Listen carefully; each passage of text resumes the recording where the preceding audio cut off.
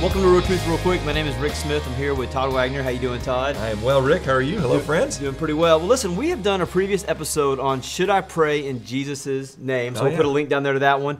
But we have some friends, some Catholic friends who, they don't pray in Jesus' name. They pray to Mary. Yeah. So should Christians pray to Mary? Yeah. So the official position, I believe, of the Catholic Church is not that you should pray to Mary, but that you should ask Mary to pray for you, okay? Which I guess is, in a sense, a way to pray. But there are some Catholics who do pray directly to Mary, and maybe other people who do. Other saints. Yeah, other individuals who do that, sainthood in general.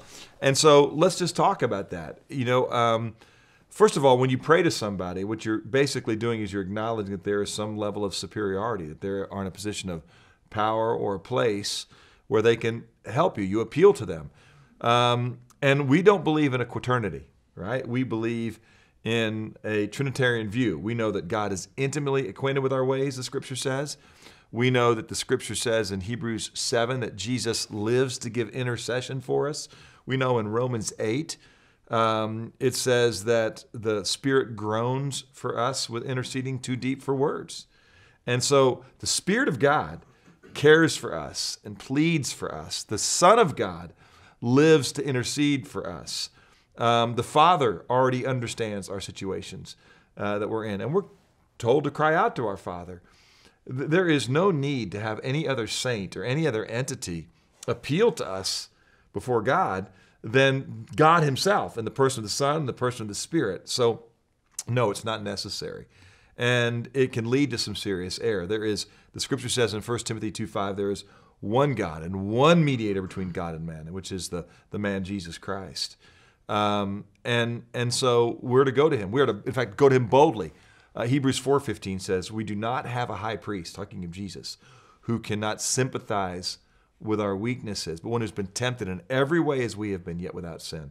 And then it says in verse 16, therefore let us draw near with confidence to the throne of grace, that we might receive mercy and grace to help us in a time of need. So we don't need to go anywhere else, but directly to the Father, okay, in fellowship with the Spirit, in the name of the Son. In other words, we are rightly related to you because of the work of Jesus Christ, not because of the intercession of Mary or any other saint, okay? Our prayers are answered, it says in 1 John 5:14, because we ask things in accordance with God's will. There is never an example in Scripture, by the way, of any saint, okay, a person in heaven, placed in heaven. By the way, we did a Real Truth Real Quick on purgatory and the difference between saints who are in heaven and those that are in some intermediate state, which is unbiblical. Watch that one on purgatory. But there's never an example in Scripture of somebody who was a human who has gone to the Father, except that the perfect God-man, Jesus Christ, who prays for anybody on earth.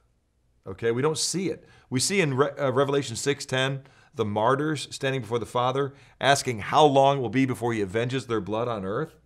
But we don't see them praying for people that are here, and we shouldn't ask them to pray for us. Again, the Spirit does it, the Son does it, the Father's aware. We are to pray on earth for one another. We see examples all throughout the pastoral epistles of Paul saying, pray for me as I share the gospel. Pray for me as I go through this particular opportunity or through this particular trial. We are to pray for one another, but we don't need to ask any of the deceased brethren who are with the Father to pray for us.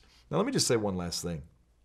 You know, because some people have a distorted view of Mary because they venerate her, make her the Queen of Heaven, or some other inappropriate expression, I think sometimes we dismiss Mary in a way that we shouldn't. You know, Mary is, to use the words of Gabriel, highly favored among women, okay? In Luke chapter 1, in fact, let me just look at, here's what it says about Mary. When Gabriel appears to her, he just comes to her and he says, greetings, favored one. If you look, in the margins of that word favored, it says, woman richly blessed. You have found favor with God in Luke chapter 1, verse 30. So I want to tell you, thankful with you, with everybody for Mary, but she is not divine. In the Magnificat, when Mary is talking about herself, Mary says that God is her Savior. Well, people who are without sin, okay, don't need a Savior. Mary knew she was a sinner. She knew she was redeemed. She knew Jesus was her Lord and God. That's why she in John 2 told the servants to do whatever he tells you. It's exactly what she wanted to do.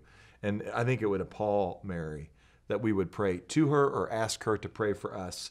She would say, you already have an intimate relationship with my son on earth, okay, who is the Son of God, who by his incredible gracious favor was placed in me, that he might be the Savior of the world.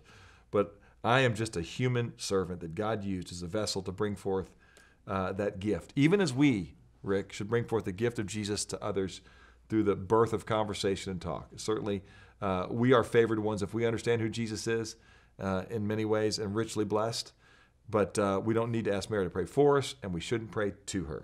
Quick question. So you and I both have friends who are Catholic and have grown up Catholic, and their parents were Catholic. And so what would you say quickly to friends that are watching this that go, hey, I'm offended by that. My Pope, my bishop, Catholic tradition, we pray to Mary. And I'm offended that you would suggest otherwise. Yeah. Well, I would just say, let's look at the Scripture. That's why this is Real Truth real quick. I want to look at what the Scripture says. Show me one example from Scripture that says anything about that. All this Mary worship, if you want to call it that, really began in 1854 with Pope Pius IX. It continued in the 1950s with Pope Pius XII when different statements were made about Mary. And again, sometimes because of the way the Catholics have venerated her to be the Queen of Heaven, okay, in a way that is unnecessary. I think too many of us miss all that is great about Mary that we should emulate. So what I would say to them is, hey, let's rightly honor the mother of Jesus for who she is, a saint of God, a vessel of God to be mightily used for his gracious purposes, just like any saint of God. A saint is somebody who's made holy. We're made holy through Jesus, not through Mary or any other human saint's intercession for us. There is one mediator between God and man, and it is Jesus Christ. So I think I would just say to them, let's look at the Scripture. Let's not look at human tradition or human ideas. Let's let the Word of God speak for us. I think Mary would be appalled and would be the first one, as a good mother, to discipline her children, say, stop talking to me, talk to God the Father. St. Todd, thank you. Appreciate it. Well, hey, if you are watching this on YouTube, you'll see some show notes. We'll put some other links to some other resources there in the show notes that you can check out. And we'll see you next week on another episode of Real Truth Real Quick.